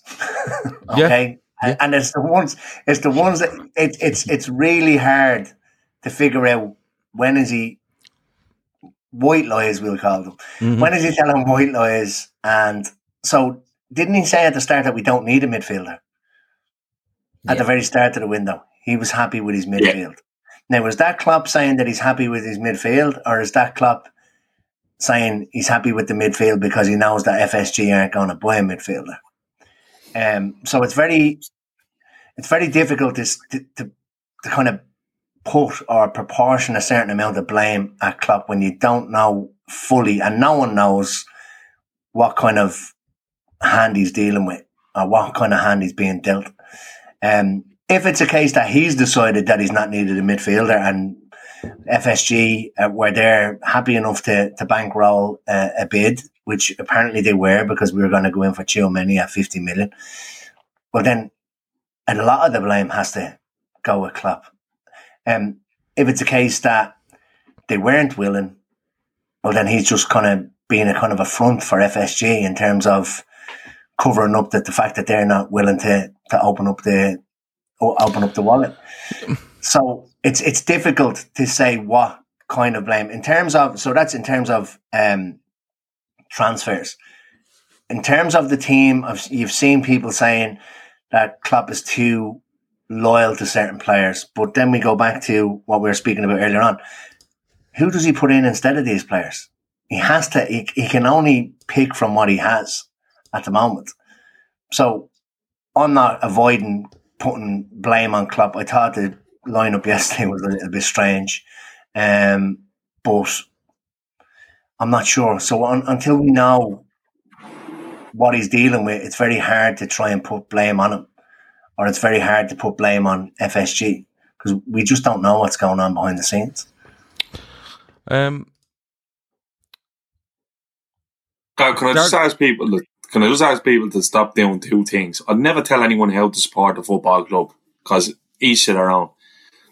Don't be buying into this Linder's book shy, and the other one don't be buying into. Hasn't it? The book. No, but it's just, you know what it is? It's someone who's not a Liverpool fan, who's on social media, who's posing as a Liverpool fan, who throws it out there and like shite on a wall. Sometimes it sticks, and it's another one with this is what happened at Dortmund. Dortmund were literally selling his best player to Bayern Munich every other year. Yeah. Like what? Like there's zero correlation. Only for he was the manager. There's zero correlation between what happened at Dortmund to what's happening now at Liverpool to Pep Lijnders writing the book. It's just not. He said the same about him on Monday Night Football when he explained how gegenpressing works, and people are like, "Yeah, or what you giving up a game? You bleeding mad or what?" Yeah, it's literally like nobody's watching football, and unless you write a book, nobody knows what the fuck you're doing. And do you know what it is? I think, and I'm not making excuses. I think it's got to do with who we're up against, all right, and who we're trying to chase, all right, and. This is the way Americans walk. Not your man Bowley, because he seems like a fucking bit of a simpleton, to be honest with you.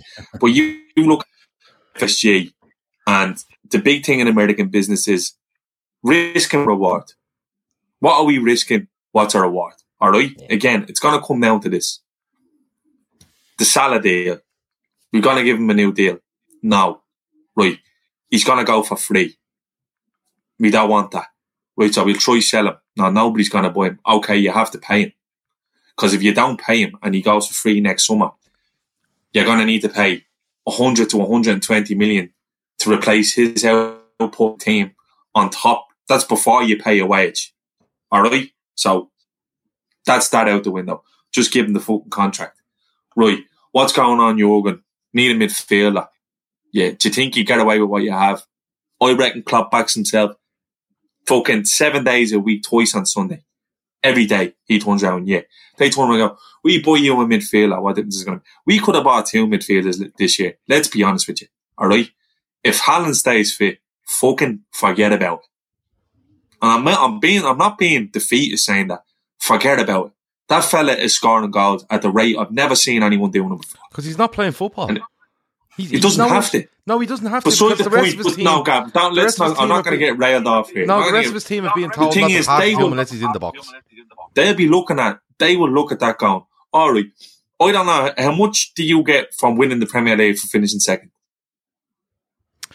What's the difference? It all depends on how close you are to the league, because it more or less the major money is in the TV money. You're actually the position. Yeah, the TV money is already guaranteed. What's the difference? No. It depends how many times you're on the amount, TV. But if you're showed more on TV, you get more. So if it's a really close title, like City have won leagues and Liverpool have made more of them on TV because Liverpool are right. So put it this way, all right. So let's be honest. If you win the league, it doesn't really. We could be in a battle for top 4. We'll be on every week. Yeah, we will. Yeah. We'll be on every week. Yeah. All right. Either way, Liverpool will always be heavy. All right. So hold on. What's the outlay? Will we put down this 80 million for what sort of return? Oh, well, we might win the league. There's no guarantees. It'll be we might win the league, and just go with what you have. That's the way they look at it. It's risk reward. Man City don't have that problem because Pep turns around and goes, "Hey, I want Haaland. Don't worry, I'm going to set up a fucking post office box down the road from the job. We own this new paint factory down the road there. I'm paying 11 million for it, and they're going to sponsor us every year for 150 million. And you can do whatever the fuck you want with that. And if that goes wrong, it doesn't matter because I can just set up a fucking car tire factory down the road. And if that doesn't work out, I'll set up a paint and fabricating factory and a fucking panel beating company down the road, and we can slap that sleeve on your arm and we can put it on the side of the pitch and we can pay you infinite amount of money because money is not an object to us. This is what we're up against.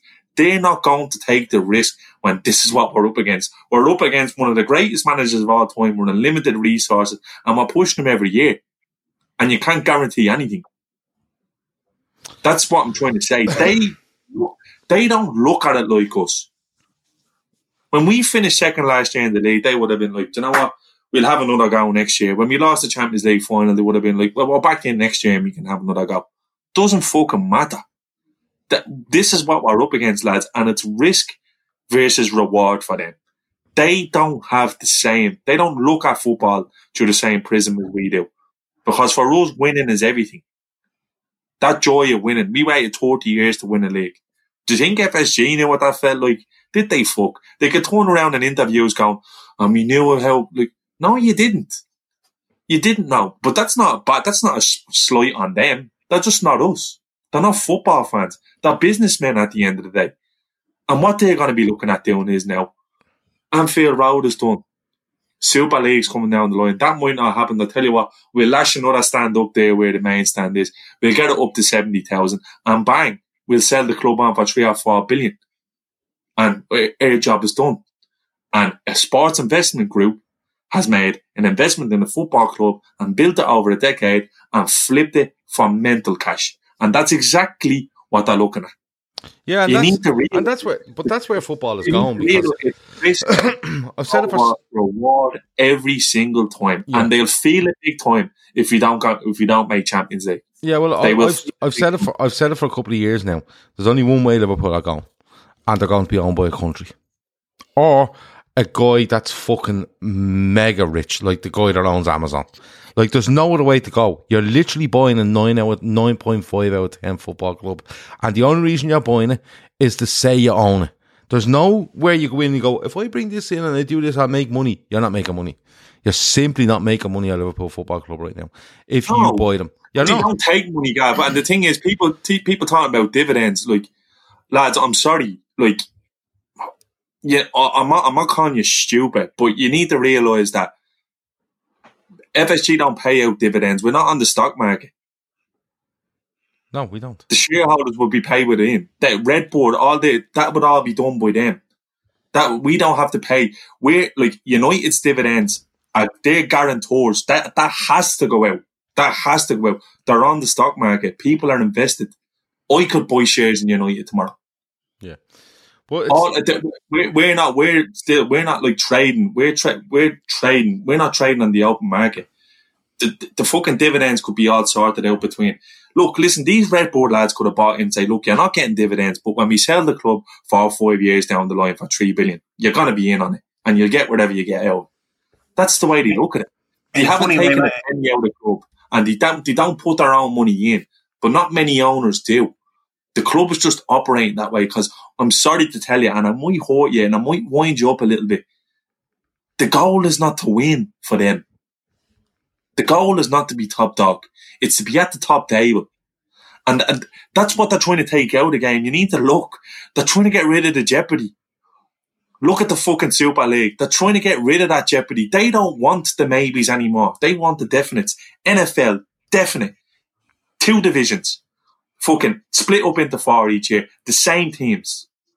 Every year. Jono says they're going to be there. NBA, different conferences. The same teams. Every year. NHL. They're Americanizing the sport. They want to fucking bring in all-star games. Yeah. They don't. But Jono says there, sorry. They want absolutes. They don't want definites anymore. And that's where they're going with these fucking Super Leagues and this shit. This is what it is. It's not a slight on FSG. This is football. This would be football. This would be the norm in football if you didn't have, like Gav said, oil states with fucking limited resources just throwing cash about. Yeah, but we're operating. But look, that comes down to the football associations and stuff. Sorry, I'm not knocking Darius' super chat off. He says, I think it's more on Klopp because if he knows it's FSG and he's not saying it, then that's worse for him. And Jono says, Gav, Chelsea aren't owned by a country, it's another American. Chelsea aren't the bleeding. I can't work out what's going on at Chelsea. I genuinely. Now, the only thing I would say is that he's bought that club, he spent billions on it, including writing off 1.6 billion in debt. And I'm presuming what he's, I think what he's doing is they're spending all this money and they're going down the exact same route as Abramovich, where they're providing loans to the football club to buy all these things, and the same way Abramovich did, and that's where they are. And listen, that might work for some people, but when you get up in the morning, you get out of bed and you think about FSG, what you have to think about is the model they work on. They are self-sufficient owners, whether you like it or you don't like it. Some of the bits I like, some of the bits I don't like. But listen, I tell you, if Liverpool went 500 million in debt under FSG because you want them to spend all that money, and they were getting the results that Manchester United have been getting over the last 10 years, you'd be kicking and fucking screaming that these owners are putting this money in and we're getting nowhere, and we're 500 million in debt and we're getting nowhere. That's how it works, because that's the fucking era we live in, right? It's all about instantaneous reaction to fucking everything, right? Now, there's no way that Bowley is spending that amount of money at Chelsea and staying with an FFP. He's loaning that club money. There's no doubt about it, in my opinion. I can't see another way around it. He's basically went in and went, Abramovich was doing really good there, right? But they're losing 1.6 billion over the last 20 years. So what I'll do is, I'll just loan him the money the same way. He's basically took Abramovich's place for a price. And he's trying to get to the top. And if that's the way they want to go about it, fine. There's no lads, point. I'm telling you, There's we'll no be having point this in talking. conversation in Sorry, 2 or 3 Johnny. years. There's no point. There's no point in talking Man City and Newcastle, because that is beyond, like, it's just beyond even discussion at this stage, right? Chelsea are fucked. And I'll tell you why. They completely got rid of the whole football of operation that was in place. Keith will vouch for this, because Keith looks at football at this level. The big part of Chelsea's model was being able to overturn youngsters to countries all over the world for big cash. They always made a lot of money without players going out from here and there. They did. Terry Lamptey, Tomori. Look at the players they have scattered all over the place. Ake, everywhere. You can't do anymore now. You can only do 6. You can't do it anymore, because the people who are recruiting those young players and that operation is completely gone. So they spent with the bedrock of that behind them. That's gone now. Bowley's just throwing cash. That's going to be a fucking basket case. That's another Barca waiting to happen. Oh, completely. Well, Bowley hasn't got a fucking clue. Jono says here, and I'm going to bring this comment up, and it's all over the fucking place in the screen, but fuck it, right? It's 11:30. Gav, self-sufficient is fine. LFC generates more than United. We can on our own spend 200 million of our own money every summer. We can pay our own way, yet club don't release all the funds for us to spend. Jono, go back and look at Liverpool's accounts for the last 5 years and tell me how much money they've made over the last 5 years. That's all I'm going to ask you to do, right? And I 100% believe that if Liverpool went out tomorrow and rang the fucking Bank of Ireland and said, I need 200 million in credit, they would give it to them, right? Because they make a lot of money, right? But that's not how they work. What they do is they take all this money in and they fucking spend it.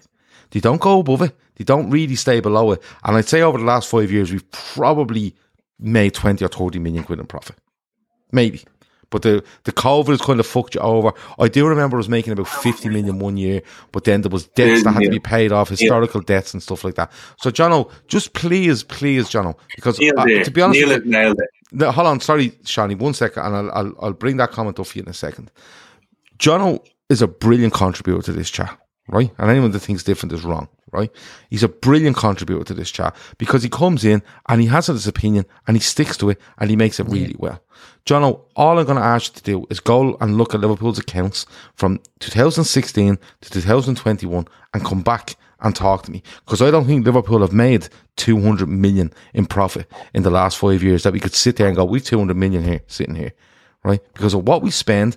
And remember, when clubs go out and spend $1 billion on a stadium, i.e. Spurs, they owe a fucking shitload back. And we've seen it with Arsenal when they built that in 2005 or wherever they built the Emirates. And it took them 10 years to get back to any sort of semblance of Arsenal, right? And people go, oh no, FSG are charging the club. FSG give the money into the club and spend the money with the club at a zero, no inflation rate. The only percentage that's payback is inflation, right? And that's just standard fucking stuff. And I completely get your frustrations where you're coming from, but you always have to tell yourself what is the procedure here, what is the model. And whether you agree with it or you don't agree with it, you must go with that, right? It's like fucking Dunnes Stores. Dunnes Stores give you a tenner off every 50 quid you spent, right? But you can't walk in and go, you're making loads of money, why can't you give me 20? It doesn't work like that. But I still think you're right in the sense that we could stretch ourselves a little bit more, but I don't know how much more based on the model. I could see the argument of FSG selling the club, but then it comes down to morals. And it's only going to come down to morals when Liverpool Football Club is sold.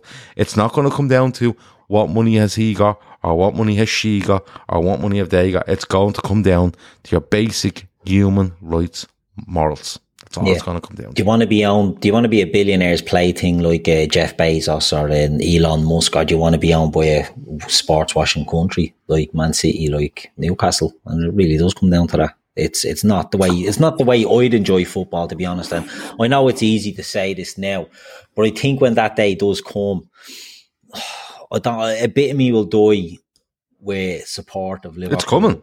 There's no doubt about it. 100%, because where else can it go? It can't go anywhere else. It can't go anywhere else. Neil hit the nail on the head, Gav, with that comment back there. Sorry, it's simple as that. And I apologise because I went on a bit of a rant there, and it's fucking 20 to 12 at night, and I'm sorry, lads. Shawnee in particular. Neil hit the nail on the head. Neil completely nailed it. And look. What's his name on screen? Is it Neil? Neil. It's just Neil. What Neil basically said, and do you know what? If you're holding this against FSG, you're a bigger fucking idiot, to be honest. FSG banked on financial fair play, doing the job. He banked on the rules that were supposed to be in place being enforced. They weren't. They played fair in a world where the game ain't fair. And that's why, Shawnee, I think it's coming, because the rules coming in 2025, earmarked 3 years before. Earmarked 3 years beforehand, right? Gav, the rules don't matter. Look what City are doing. You can't stop that. If you hear me out, I'm going to agree with you. The rules that are being supposedly put in place in 2025, earmarked 3 years beforehand, has literally told these clubs, you fill your boots between now and 2025, and we can't touch it beyond then. And that's what it is. And yes, and Neil is right. They did gamble on FFP, and they did gamble on other things. And no, it hasn't worked because of the influence on football finances from different people. It's as simple as that. And that's why they were looking at the Super League. They would have got away with the Super League if they'd approach it in a different way, in my opinion. Because they don't want jeopardy, and they can't get. If you can't get security from the government bodies, then you have to do it yourself. And that's what happened with the Super League. The 12 or however many clubs agreed to go out on their own all said, fuck this. Who would have forced to pull out? Of City and Chelsea. Yeah. Do you want to know why? Because they were like, we don't need the fucking 400 million the Zone and JP Morgan are going to give us. We don't give a shit about that. Football is dying fast, and that's the way it is. UEFA fucked up initially. They had a chance to lay down the gauntlet. Yeah, they had a chance to These rules are yeah. And they're not. They're fucked. They're bollocks. And I tell you what, so many clubs, like, and it won't be talked about now, but earmark this, I'm telling you, if Arsenal don't get Champions League this year, they're bollocks. Yeah. Well, look, a lot of teams are playing that. They're rolling the dice. Can I just say one thing? Yeah, you can. You can have the last word before we move. Shawnee said something about FSG not wanting to win, and I slightly disagree with that. I think they do want to win, but I think they've won, and that's it for them. And it's the same with the Red Sox. The Red Sox hadn't won in 80 years. They won, and that was what they wanted. And now it's just a case of they don't want to be losing the money. They're happy to take the fourth, second as opposed to fourth now. But it becomes difficult to sell a club, Keith. They sell that club now, saying, "Look, we've turned this into." But who's buying it? Club. Who's buying it? Because exactly. The more successful you get, and the rate and the level you're at, the amount of buyers dwindles massively. Yeah, you're genuinely looking at when you're looking at the 4 Jeff billion Bezos. Mark. Is that his name? Yeah. You're looking at the other guy that's mental. What's his name? Elon Musk. Elon Musk. Or you're looking at a country. That's what you're looking at. Simple as that. And if you're looking at a club like that, of that stature, when you're talking about the 3-4 billion mark, you're only doing it to say you own them. You're not doing it for any other reason. In a funny way, us winning the league, I know we all wanted to win the league for 30 years, but in a funny way, us winning the league has probably gone against us a little bit, because whilst they don't want to win, like Keith said, by winning, it's kind of nearly bought them kind of a bit of time. Do you know what I mean? With us, the fans, there would have been a hell of a lot more pressure on them if we had been finishing third and second or second.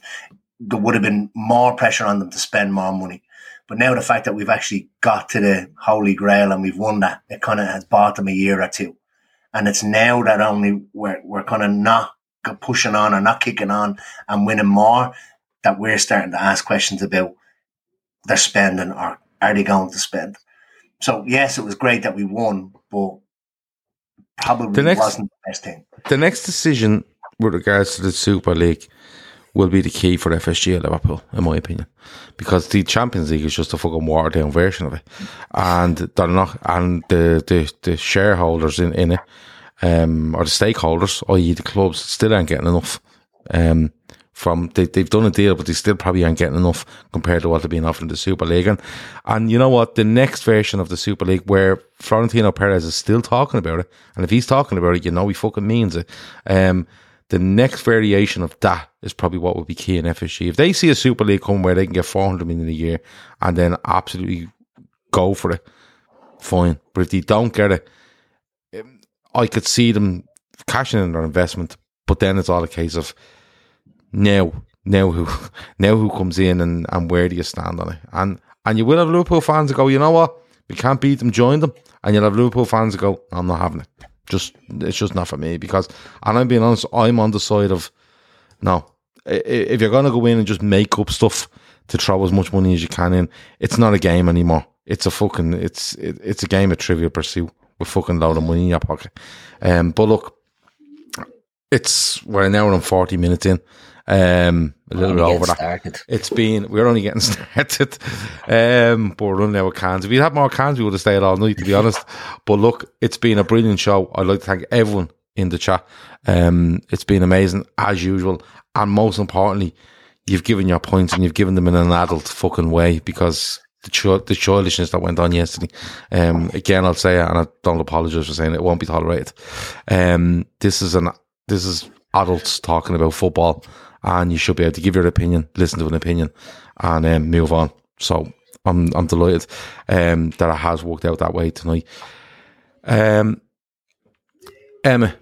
anything else before we go? No, all good. It didn't feel like an hour and 44, I have to say. Really, I felt like about 3 hours. I was getting grilled there with Shani for a fucking good half hour. You deserved it. I did deserve it. I love Shani. I love all the Lawsons. Go on, Emma. You're good? No, all good. Good stuff. Keith, anything else before we go?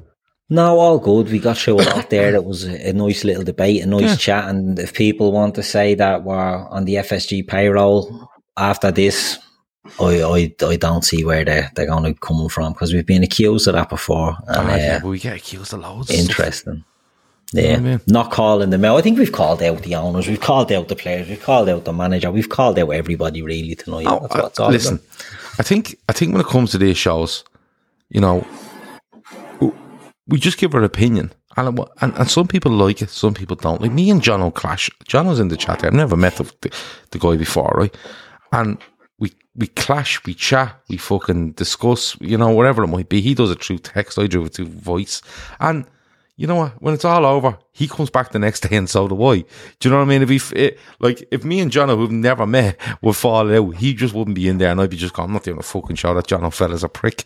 But we value what people say, and we take it in, and we throw it out on the screen, and we talk about it. You know, and when this is all over, we'll all go and have a can, and Shawnee had been blocking my number because I'm asked about Ultimate Team, and then we just move on to the next day. Yeah. Shawnee, anything else before we go? Oh God, just a little plug. Buy me new book, Intensity. It's installed now, and all good. You're way better looking at it for that. The Shawnee Lawson audio book version. Yeah. Put I'm a fucking Twitter bedwetter in for 20% off. You do the audio on the audiobook, Shawnee. Read it. Jono says it's all good, Gav. Jono said it's all good. I take your points. But no, honestly, when the likes of Jono and loads of others, they bring all these chats forward, and, you know, we get off this and Keith might say, oh, he made a great point, or she made a great point, Shawnee do the same, Emma does the same, and you know something, that's what it's all about.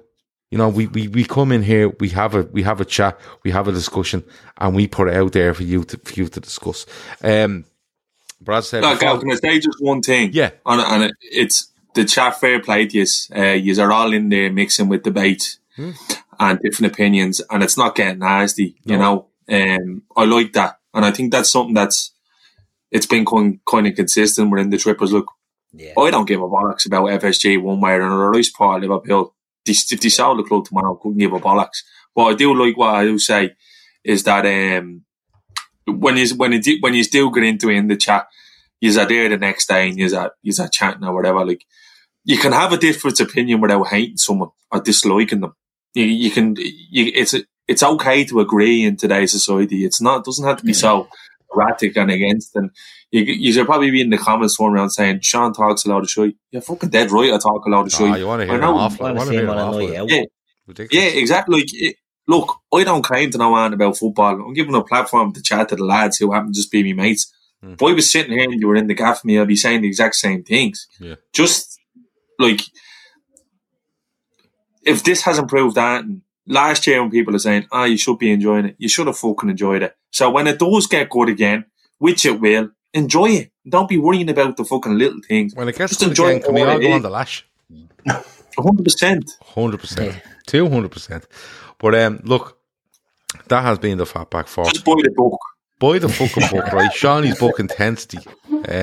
Pep Linder's Ghost wrote it. But that has been the Fatback 4. Listen.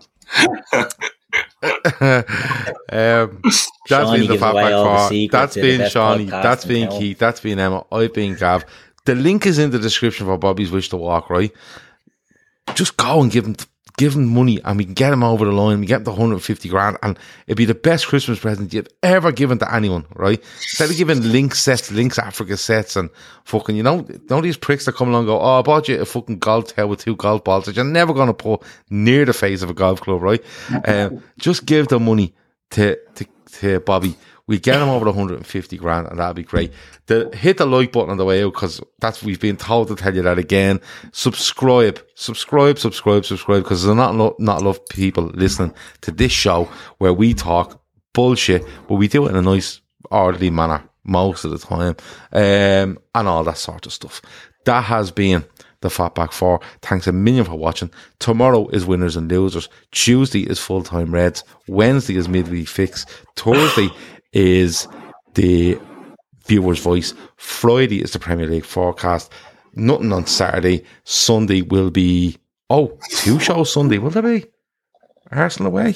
Yeah, we do a Full-Time Reds and we do a Fatback 4 as well. Talk to you in a bit. Over now. Sports Social Podcast Network.